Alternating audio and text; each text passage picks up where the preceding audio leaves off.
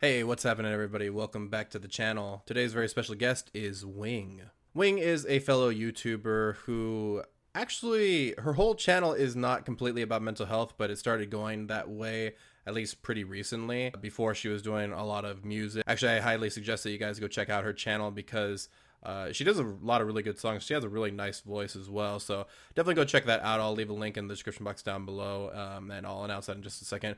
But Wing and I have something in common, which is social anxiety. Though hers was not diagnosed or anything like that, you can definitely tell from what she's talking about and her experiences that she definitely has some form of it. And it was nice to talk to somebody else about social anxiety in general and how they handle it, as well as some of the coping mechanisms that she's learned through just living life. As I said before, you can check out Wing at her YouTube channel. Wing was a fantastic guest, and we really hit it off immediately. It was very interesting because she's actually very articulate for somebody who has social anxiety, and whenever she was speaking, I could clearly understand all of her words, which is not always something you can tell with me. Just look back at any of my videos. You'll find little slurs or little things where I've had to cut things out. So, yeah, I had a lot of fun with this interview, and I think it can open a lot of people's eyes to maybe the fact that two people can have a conversation who have social anxiety and still show some type of competence when it comes to social interaction. So hopefully that helps you guys out. But before I go any further, guys, let's go straight into the video.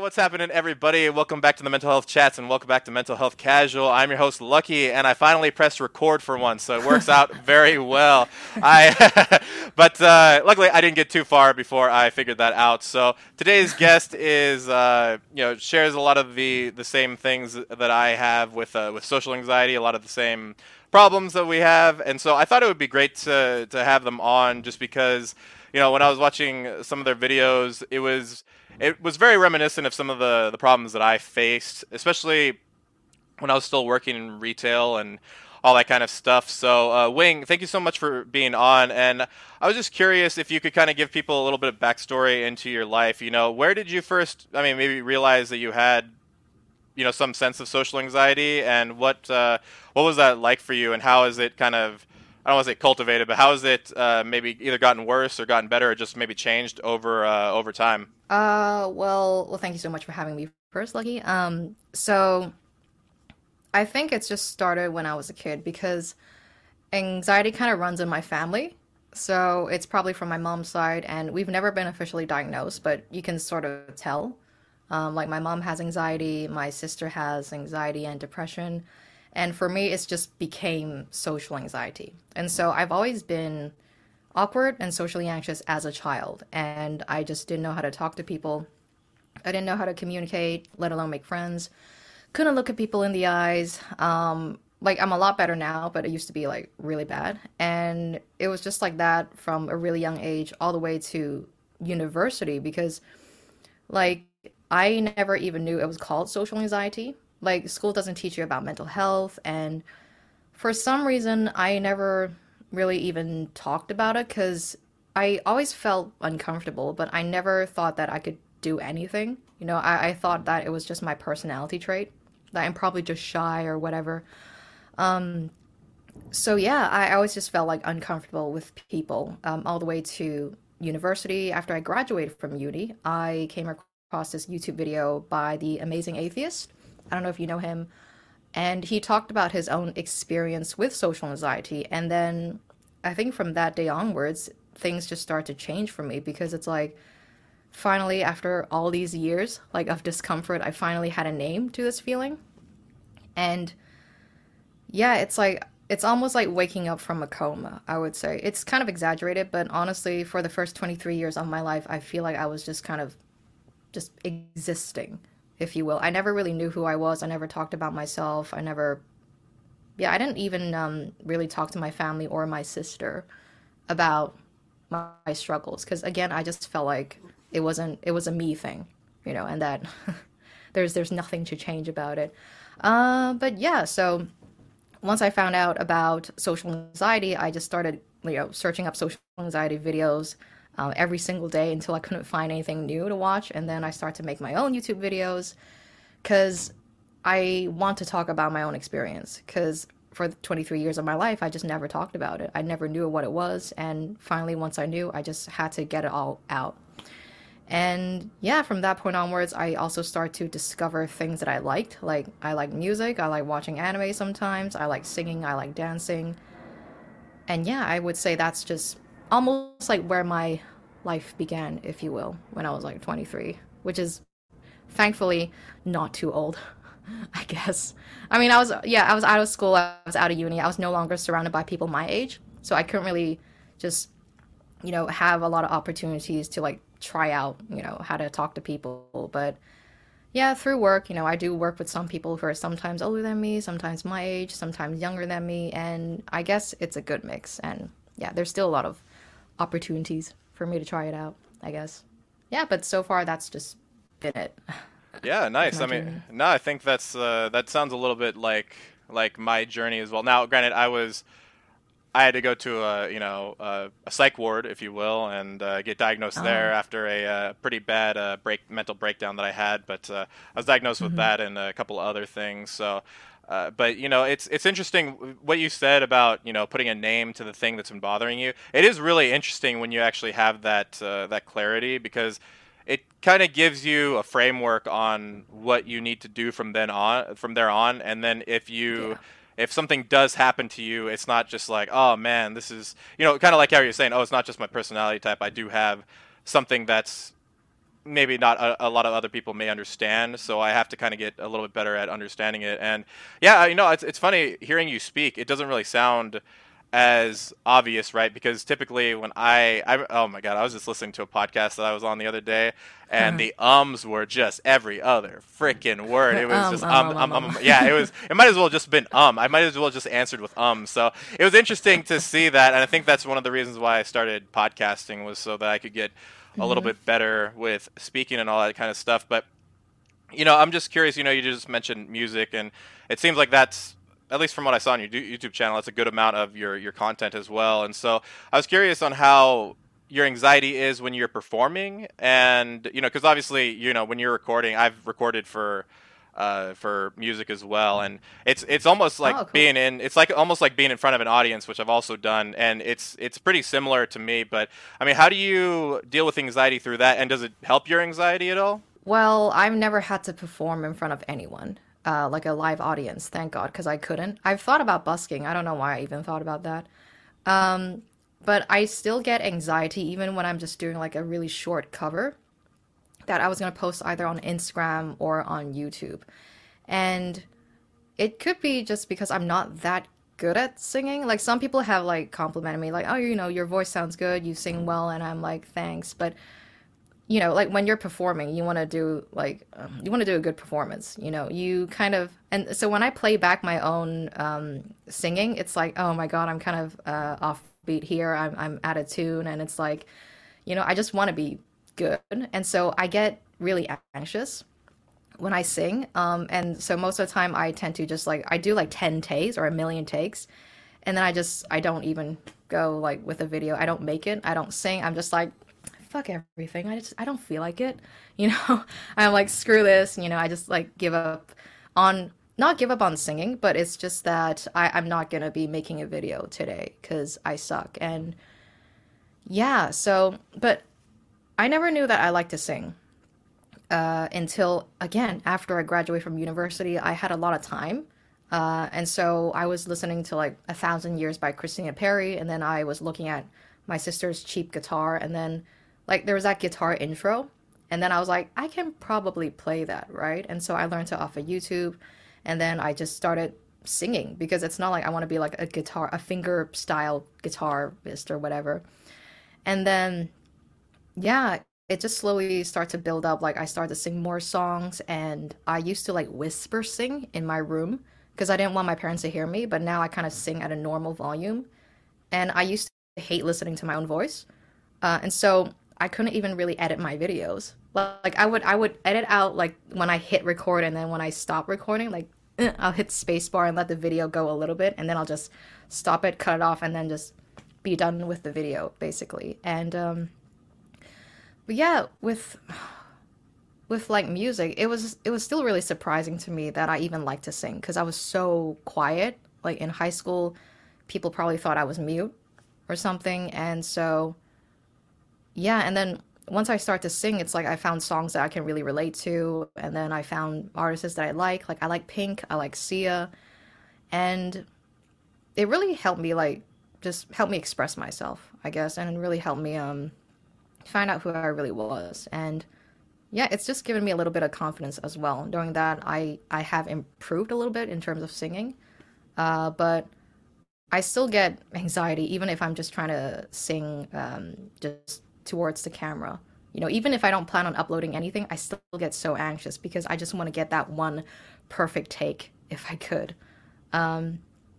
But you know what? Overall, music it's really helped me just find out who I really am. And yeah, it's hard to explain how music has helped, but really, I think most importantly, it's just helped me express myself because I'm not really good at expressing myself through words in general. So yeah, music, and it's also led me to like dancing because I don't look like it, but I like street dancing, and I will dance like an idiot in my own room. And yeah, it's thanks to YouTube as well, like for introducing me to a bunch of things, not just my own problems like social anxiety, but also like music, how to sing, how to dance, and I guess overall how to improve myself. Yeah, no, that's a really good point. I think when I was doing music, I was part of a mariachi band, and we used to travel around to like local places and where I was from originally, and it's very interesting, because you're talking about this, and it makes me wonder, there's this. I had a psychologist on, and she was talking about this, anxiety spiral, so to speak, and it's basically there's like 3 steps in the anxiety spiral, which is the before, the during, the after. And I'm just curious, because you'd mentioned kind of bits of each one of those. Do you know which one is probably your worst? Because mine is always the post anxiety. Now I do get some pre-anxiety and all that stuff, but before I'm doing these podcasts, but man, I remember one time like a post-anxiety freak out just messed me up for like 3 days or something like that, to the point where I was like, I went to the gym still and all that kind of stuff, but I was just like, ugh, like I hate life. Why am I doing this podcast? Why am I doing this? So do you do you see one of them as like the most detrimental to you? I think it would be the was it like pre-spiral? I mean, sorry, what was it? The first stage, I guess? Yeah, the like first before... stage of the pre, like before you go to the event, that kind of thing. Oh, yeah. Because I think that's when, like, a lot of the overthinking, like, happens. I mean, yeah, I mean, you overthink after the situation as well, but I think, beforehand, you just think the worst that could happen, obviously. You, like kind of like with this interview, it's like, oh my God, I'm just going to keep rambling, which I kind of already am. And I'm probably going to think about this later on. I'm like, I should have just shut up, sometimes and not speak so much in a way because I kind of ramble on forever. Stop it. All right.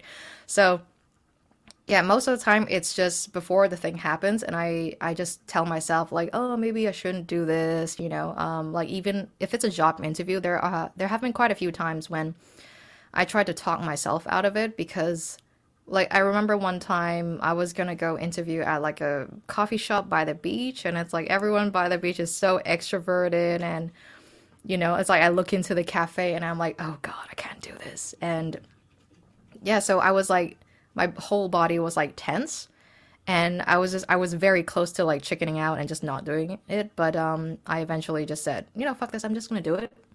I'm just gonna do it. I came out anyways, I might as well do it. And then, yeah, that anxiety kind of just like kind of slowly went away, and like during the interview I knew that I wasn't gonna get it because it wasn't a sit down face to face interview. It was more like a put you on the coffee machine and see how you interact with people type of thing.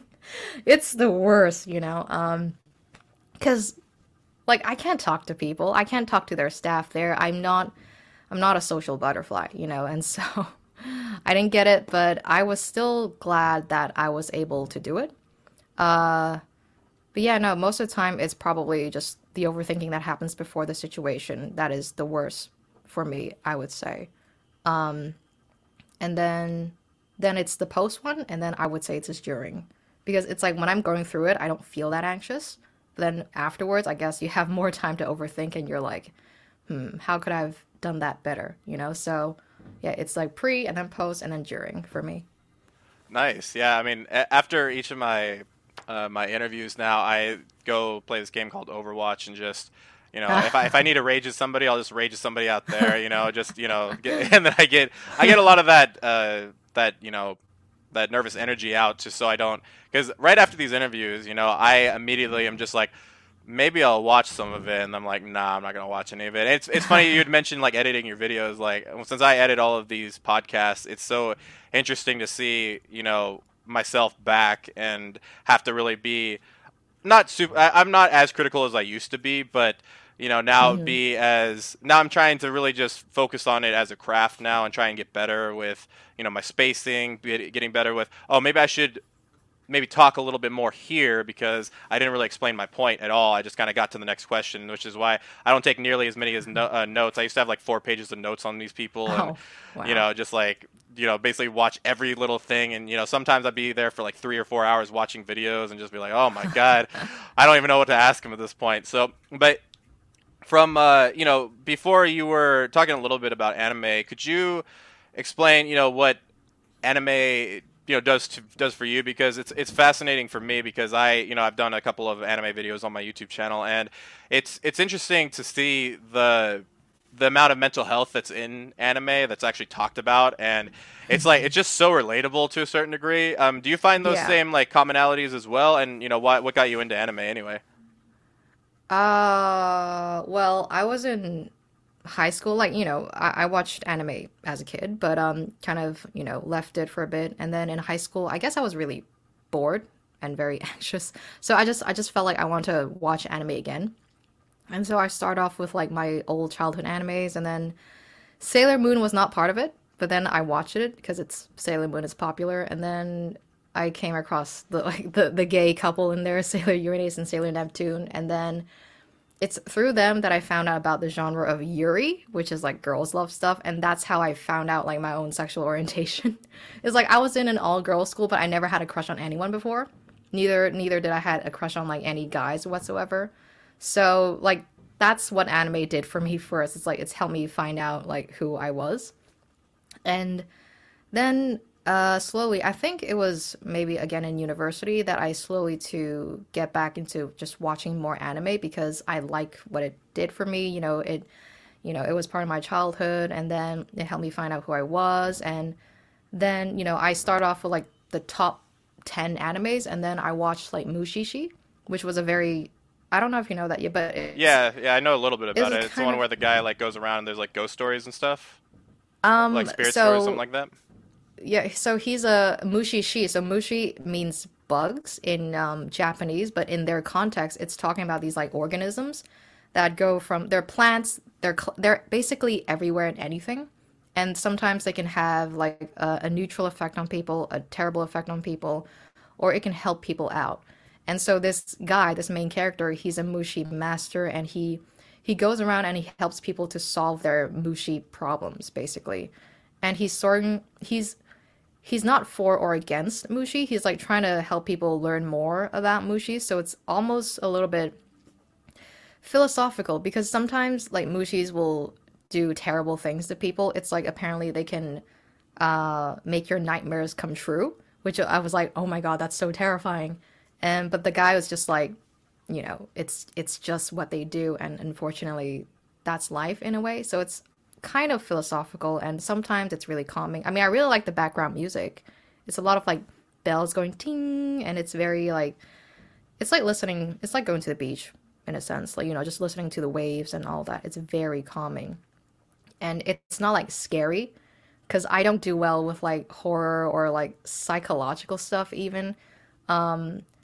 But there was like there's an anime called Welcome to the NHK. I don't know if you know that.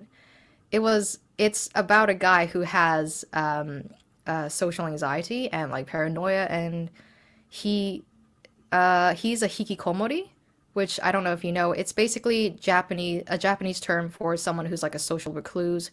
The official definition is someone who hasn't is a hikikomori is someone who hasn't left the house in more than 6 months to like go to work or go to school. And there's a lot of that in Japan.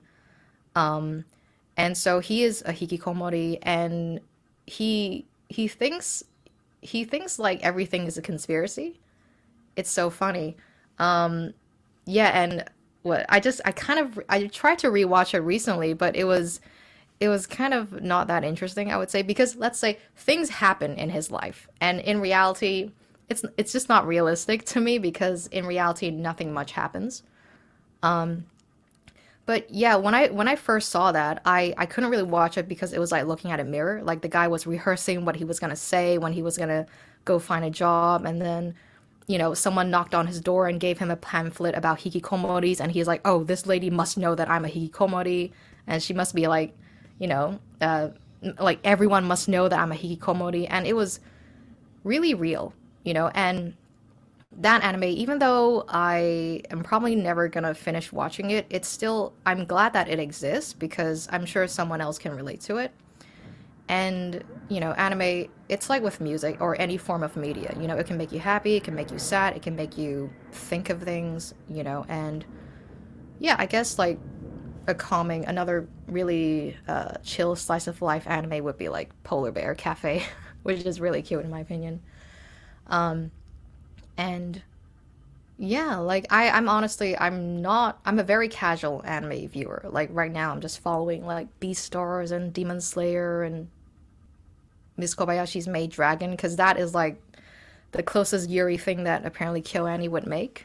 So yeah, because you don't get a lot of like good Yuri animes, unfortunately. So it's sad for me basically. But yeah, I forgot what was your question. Sorry. No, I mean you pretty much answered it with that, and I think I do agree with you. It is funny that you mentioned Miss Kobayashi's Dragon Maid because it's like it's not super Yuri in a lot of in some senses, Yeah. right? It's like it's borderline kind of Yuri, but there's It's like a one-sided Yuri crush yeah, type of I thing. mean, unless Yeah. you want to get crushed by this dragon girl, at some point. But yeah, no, those are really interesting points because I've definitely, I mean, I think one of the most impactful one I did a video about it was this anime called Orange that like talks about suicide, and they're just like, hey, you know what? We're just gonna freaking throw this heavy subject at you from like the first episode, and you're gonna deal with that shit, and you're gonna deal with it every single episode. And I was like, all right, let's see it, Nah, and nah, I can't do those. I yeah, can't it's watch like too depressing animes. oh yeah, it's pretty Yeah. interesting. I've definitely I've shed a lot more tears for anime than I have probably any other medium throughout like the entirety of my life. Like I've never shed so many tears for anything else, and I'm a person that like I think that's part of what social anxiety like shows in me is I hate crying in front of people. It's one of my worst fears, and so whenever I have to go Oh, to a funeral I or hate something like that that, too. Yeah. I'm just like, oh, just keep it in, just keep it in. And then at some point there's a breaking point, but then luckily everybody else is crying, so I'm like, all right, now I can fit in with the crowd. It's but yeah, I think you brought up a lot of good points with anime. There's a kind of like an anime for everybody, and I watch a lot of it mainly because I do another YouTube channel about it, so I kind of have to stay up to snuff with a lot of it. But yeah, Hmm. no, I think anime is a good medium for anybody out there, and I'm just I was just curious, in what you'd mentioned a couple of songs, but was there ever like that one song that really hit you? Like for me, I remember I heard My Way from Frank Sinatra, and that was like the song that basically has defined my whole philosophy of life. That's what made me start this podcast. That's what made me start this YouTube channel. That's what made me, Oh wow. keep going with this because it was my favorite song to do at karaoke because it's like the only one I can sing. And every time I sang it, I remember one time one of my co-hosts on my other podcast, I just remember he came up to me afterwards and he was like, dude, this is your song. Like, this is you. And I was like, oh, that's wild. Like I don't want to, I do want to do everything my way, but was there ever that, one song for you that really, ended up kind of defining your life or at least having like such a big impact on your life that it made you like move forward in a different with a different philosophy? There's never been that one song that's like really pushed me forward. There's just like I guess I like a lot of songs from Pink for some reason because her songs are, I guess because like she's an extrovert, she's like so strong and all that, but she's also vulnerable sometimes. Like she has a song called like Nobody Knows, and it's really, yeah, it's so weird. I like it when there's especially like a strong female voice singing about like really vulnerable topics. Kind of like I like Sia as well because sometimes she has songs that are a little bit sad and whatnot. And it really hits home. There's just been so many songs that I really I don't have one that has helped define me in a way. It's just yeah, but it's not that every single sad song works for me. Like sort of Billie Eilish, she sings like sometimes depressing songs, like the song "Lovely" and whatsoever. Um, but yeah, I don't know if I really like her. I like a few of her songs, but that's about it. Also, I don't know because yeah, who else do I like? I like Pink. I like Sia.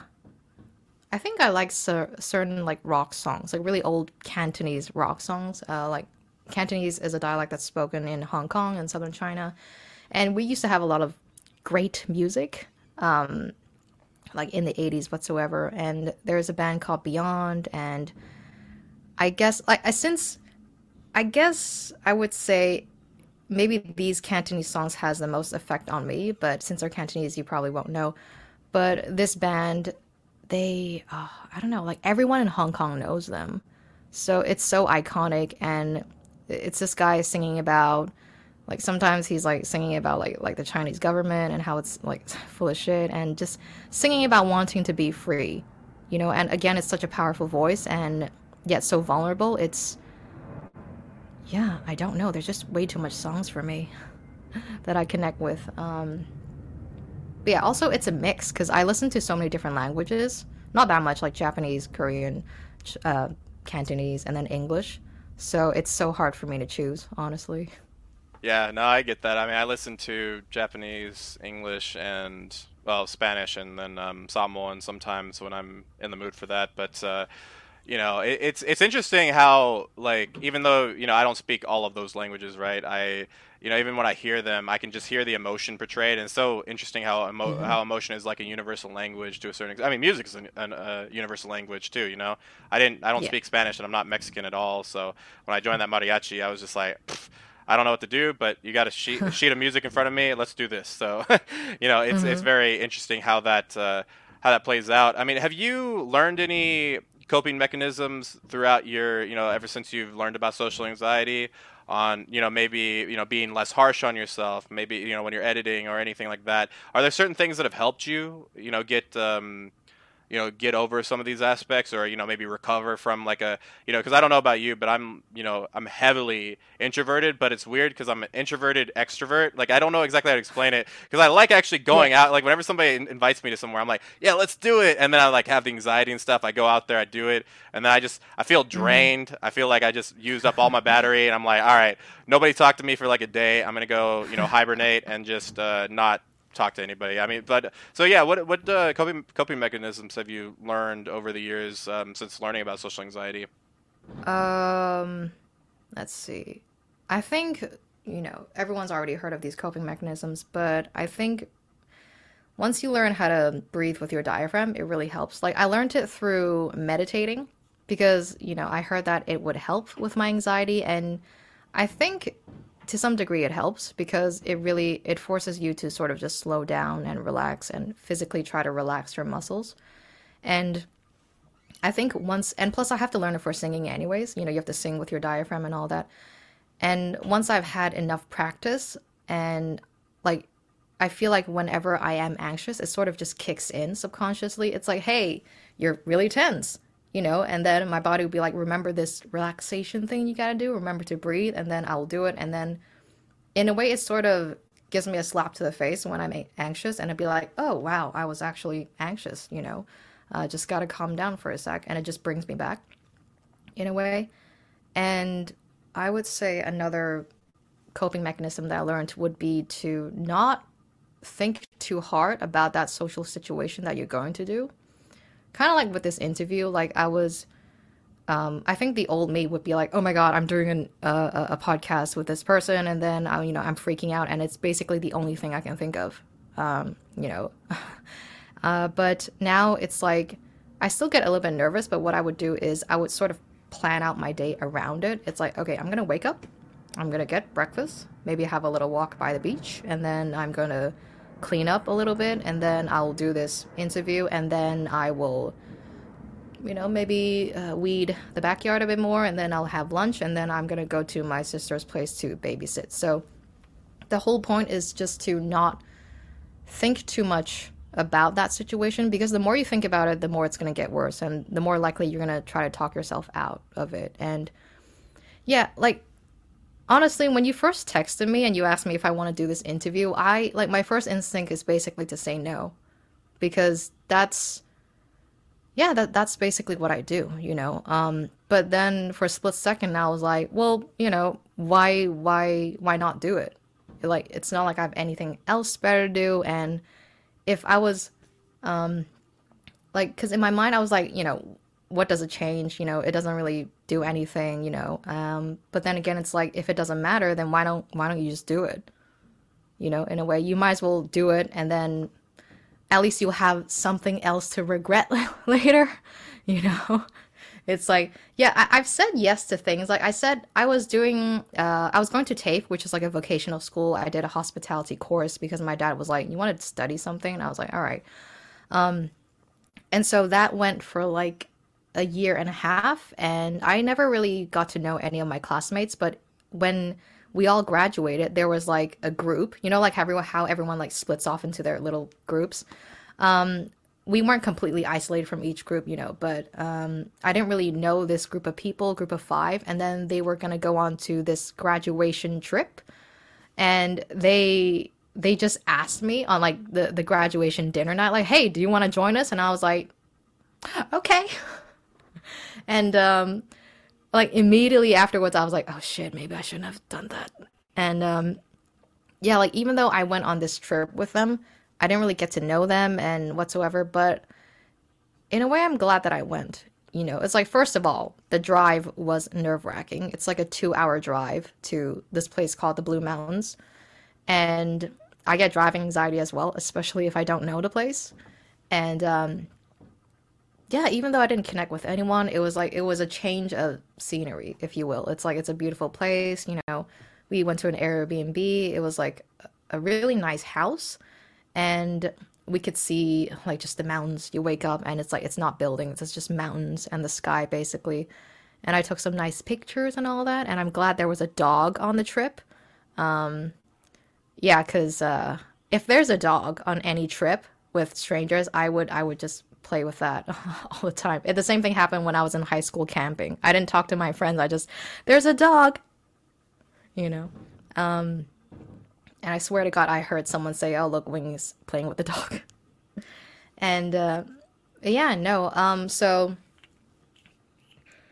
oh, God, I keep forgetting, but, yeah, what was the question? No, that's fine. I think I rambled on forever. No, I mean, I think that's, I think that's a good thing, right? Like, one of the things, since you're talking about rambling, one thing that I do, since I am pretty socially anxious, is I tend to end up talking, like, if I realize nobody's going to talk, I'll just straight up take over the conversation and be like, all right, if nobody's going to talk, I'll just take over. And I think that's why I translated it into podcasting, because I just like to talk so much. So I think it's also a way for me to get rid of all the thoughts in my head, because if you don't do anything with these thoughts, it just like kind of culminates and you're like always thinking about them. And if you have no way of expressing them, through music or anything like that, it's really tough. Now I do have music and all that stuff, but I realize that, I mean, talking was a little bit easier, I suppose, in some ways, because I reached like kind of a limit to playing guitar, to playing piano, to playing trombone, and all that kind of stuff. So I just kind of didn't want to. I knew I wasn't going to be a professional at those, and so I was like, all right, well, what else can I do? I like to talk a lot, and people can't get me to shut up sometimes, and so I figured that might be a good way. But I really like those coping mechanisms. I really like that one. When you're talking about planning your day around your situation, I think it's a really good way to keep your mind off of the situation itself. Because I've always wondered about that, and I think that's a pretty good way. And thank you to Luke Roberts, who was a fireman over in Australia, for teaching me some geography in Australia. I knew what the Blue Mountains were the minute you said it, so I was like, oh, thank God, I had an Australian on here. But it's interesting because when you're talking about the dog, that's like a universal thing with people that are, socially anxious, Yeah. right? It's like they'll The cat find, or the dog. yeah, they'll find the thing that won't judge them. They'll judge them the least, and they'll like gravitate towards that, and it's Yeah. very interesting. I used to do the same thing when I was a kid. I just couldn't stop, like, I would even talk to the dog sometimes when people weren't around. I'd be like, "Hey, buddy, how's it going?" Yeah, no, I'm just here at this place that I don't want to These be at. humans, Yeah, these you know. humans, Oh God. Oh my Let me God. tell you all about 'em. Yeah. And yeah, I mean, I think what you're saying is really relatable. And I think that's why, I really like your videos too. And, because they are very relatable. Whereas, with all of my videos, I try and be as relatable as I can, but also I think that's why I started this podcast, is so I have people like you that maybe can relate to some of my other people out there that aren't going to exactly understand the struggles of being a, half Samoan, guy who's been to the psych ward and all that kind of stuff. So it's really awesome to have different guests on here, and I think that's really the key to all this. And one of your videos that I did see, you're talking about this, shopping addiction, and it's interesting that you were talking about that, because I have like the opposite thing. Like, I'm very, like, especially since I'm not working now, I saved up enough money to like take a year off and just kind of pursue podcasting and YouTube videos. And it's interesting that you say all that, because I have like, I don't really know exactly how that feels. So could you kind of run us through, I mean, how it got to that? Like, did you just not notice it at first, and all of a sudden these things started piling up, and how are you working through that? I still have a really bad shopping addiction. I said I was gonna do monthly videos, like, to check up on myself and for people to keep me in check, but I stopped doing those because I kept buying stuff, and yeah, like, throughout the years, I've just been constantly buying stuff because I live at home, and so I don't really have to pay for like rent or utilities or whatsoever. And yeah, so like the money that I have, I didn't know how to manage my money. I didn't know how to use it, and like saving it is a part of, like, you can just save it to use it later on for emergencies, especially. But yeah, I was never taught how to really use my money, and so I just thought, okay, if I had money, I'll spend it, because how else would you use money, And then I think it was probably last year that I start to realize I was having a real big problem, because I was watching these YouTube videos about minimalism and decluttering and like Matt D'Avella stuff. And yeah, it just like, I never thought I was a hoarder. I never thought I had a shopping addiction until I watched these videos, and it made me realize, like, yeah, I actually have so much stuff that I don't need. And then so I start to get rid of things. I start to sell them on Facebook, and surprisingly, I didn't feel socially anxious when I was like selling stuff to people, to strangers on Facebook. Even like meeting them like in real life, I was not that anxious for some reason. But yeah, so I was starting to sell a lot of my like old camera stuff, and I thought I was doing well. I was getting rid of stuff, and I thought I could do like a low buy or no buy month even. But then I couldn't, and I realized that it's probably because I'm bored. Like, when you're bored, you tend to look for stuff to do, which requires like no effort, basically. It's so easy to just spend money. It's so hard to get rid of stuff. It's like, I have some clothes I want to get rid of. I don't know if I'm going to sell them or just toss them into the clothing bin. Like, there's a lot of decision fatigue going on. And yeah, I notice that whenever I'm bored right now, I just want to buy something, because it's like, in a way, I want things to change, without putting in a lot of effort. So, like, I thought of different ways of trying to deal with it. Like, it's probably, YouTube is definitely one of the things that makes me want to buy stuff. Like, when I watch a YouTube video, like, someone could be using something. It's like, it's never the things that the YouTubers are selling to me that I want to buy. It's always like something that they're already using. It's like this camera that I have, or this water bottle that I have, or, and it just makes me want to buy stuff. Like, even cards. I have cards. I want to learn cardistry, but it's so hard because I have like such tiny hands. But then I end up buying like a few decks because it's just so pretty. So Yeah, I try to cut out. I try to minimize my YouTube time, but sometimes I can't because I'm just so reliant on it. I just want to listen to podcasts even, and or sometimes I'm eating and I just want to watch something and not watch TV because TV's boring. And so yeah, I'm trying to cut down on my YouTube consumption. Instagram, Facebook, they don't really affect me, but sometimes when I'm on Facebook, I do kind of scroll through Marketplace, and I'm like, oh, an iPad for like $1,000, even though I have one myself that I bought recently. So yeah, I'm not really doing well with my shopping addiction, and I'm kind of really disappointed in myself. But I think like I have this sticky note right here where I say like don't need it probably. And it kind of helps because it's sort of like in my face, like, I'm looking at microphones or cameras even. And then I just look to this sticky note and I'm like, yeah, I probably don't need it. It's probably my shopping addiction working up. It's my boredom working up.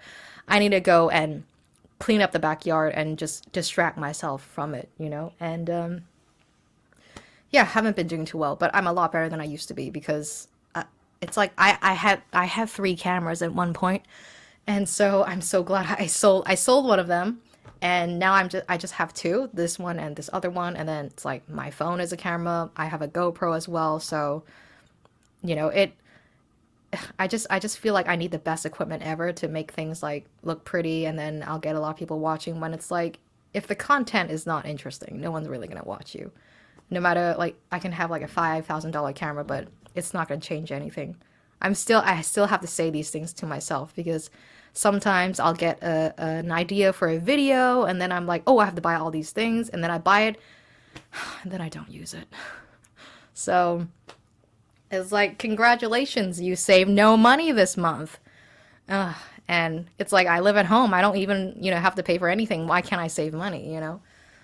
So yeah, but I think at least I'm aware of it. So that's the first step of dealing with any problems. It's like, again, social anxiety. I have to know that it's a problem that could be fixed and then learn how to deal with it.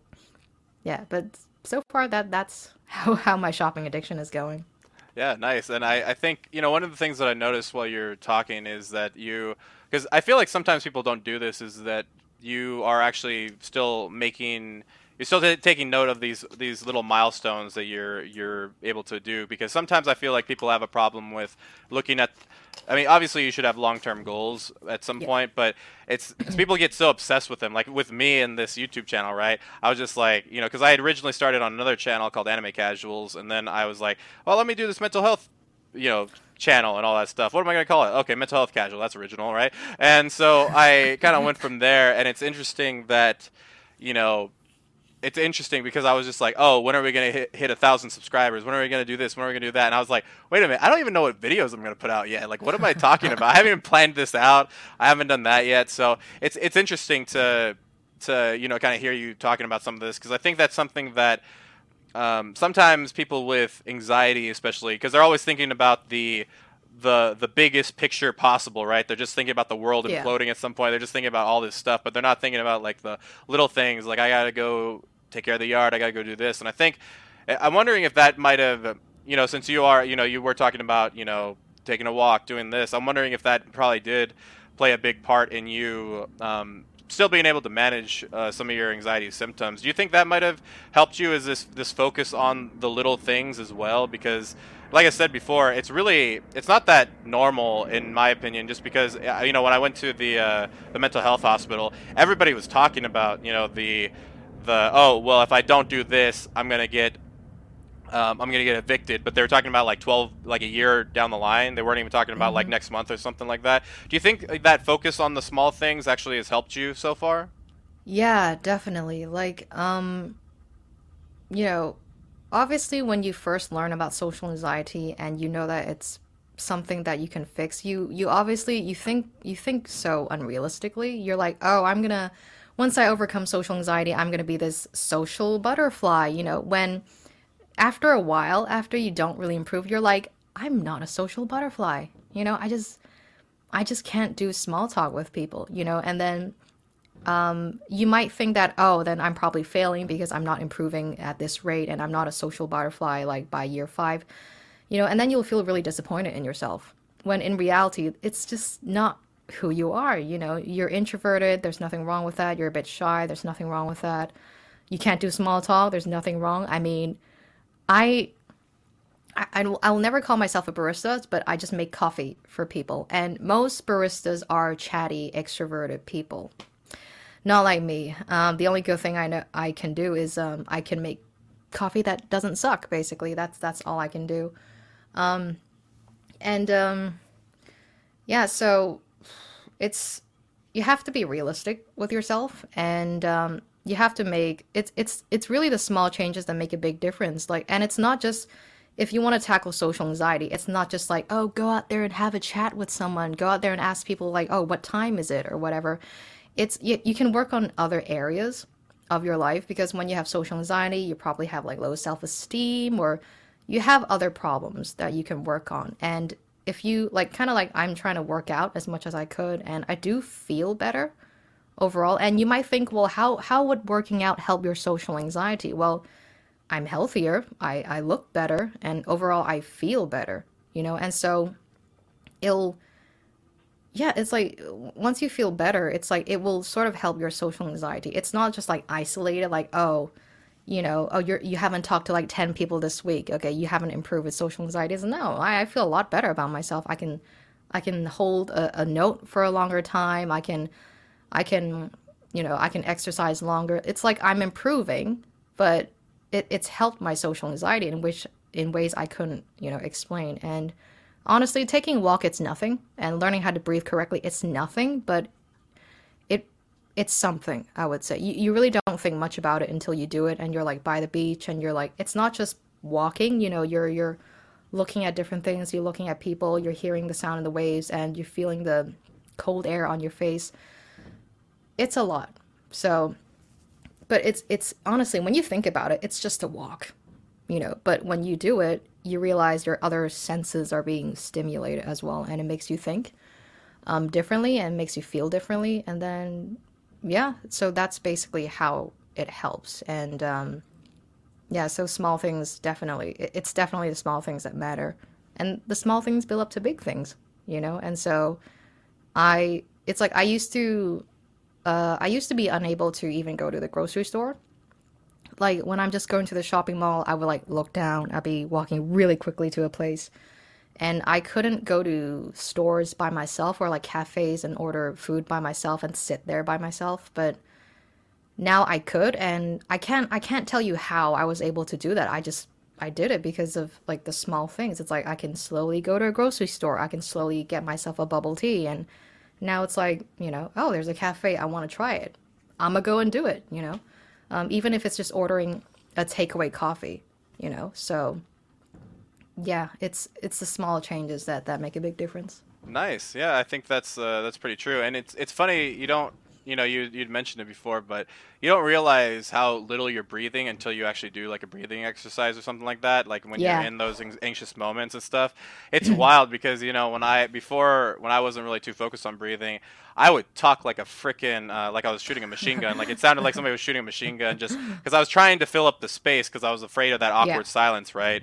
And so I was always just like, okay, if there's silence here, that means there's not, especially when I was first doing YouTube, if there's silence here, then that means there's not silence, and what am I going to do there, And I started to realize that silence sometimes is necessary to make a point, especially as I've started to interview more people and interviewing, especially like some mystics like Alexander Shaya and these people. You start to realize that their cadence is actually part of their appeal in some senses, because when they do these long, when they're doing these talks and they stop, it's like I'm just sitting there like, I'm starting to notice my breathing too, and it's like, whoa, this is wild. Just from this person talking, I'm starting to actually, notice my own breathing just from them talking about it. And there are a lot of things that we begin to forget as we, because I mean, if you think about humans, right, we're so evolved but we forget about the things that got us to this evolved state, right? Whereas, if Yeah.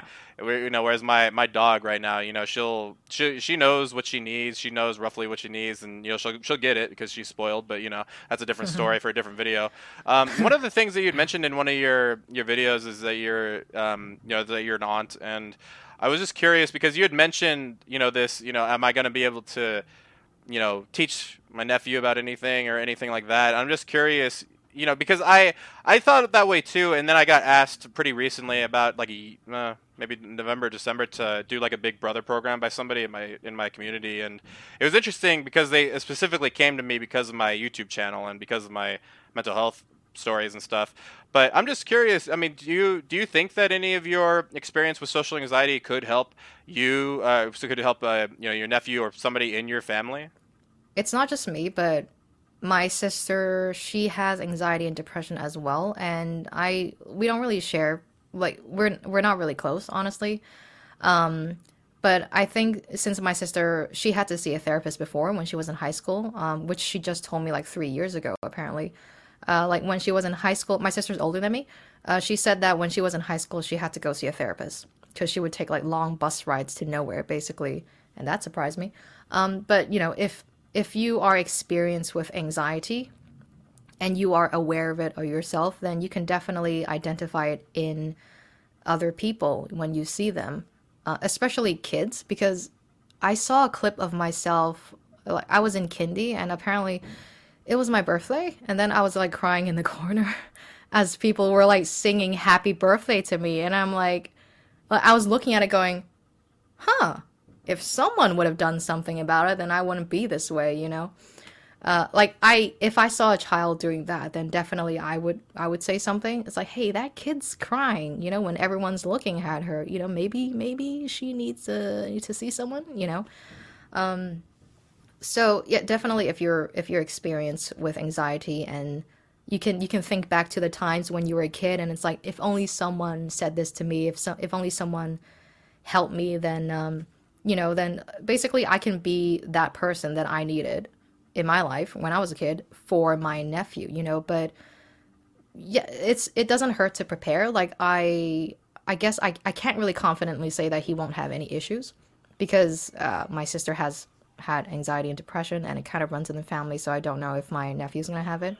But even if he does, it's like I know that he'll have me, he'll have my sister, who is who who would who I don't want to say like our parents don't care, but I guess since my mom has anxiety herself, she doesn't really like to deal with it, and she doesn't really talk about it, then it makes sense that even if she saw it in us, she wouldn't do anything about it.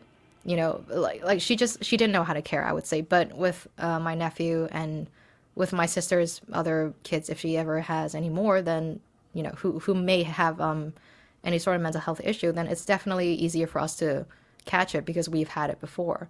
And we have so much more resources. We can Google anxiety symptoms in kids, and we can actively do stuff about it, especially since we've had it before. So yeah, so like if he ever develops any sort of anxiety or social anxiety, then I can always tell him like, hey, it's okay if you don't want to talk to these people. It's okay if you haven't made any friends. Maybe you just not everyone can be friends. You don't just throw kids into a sandbox and then expect them all to be best friends for life.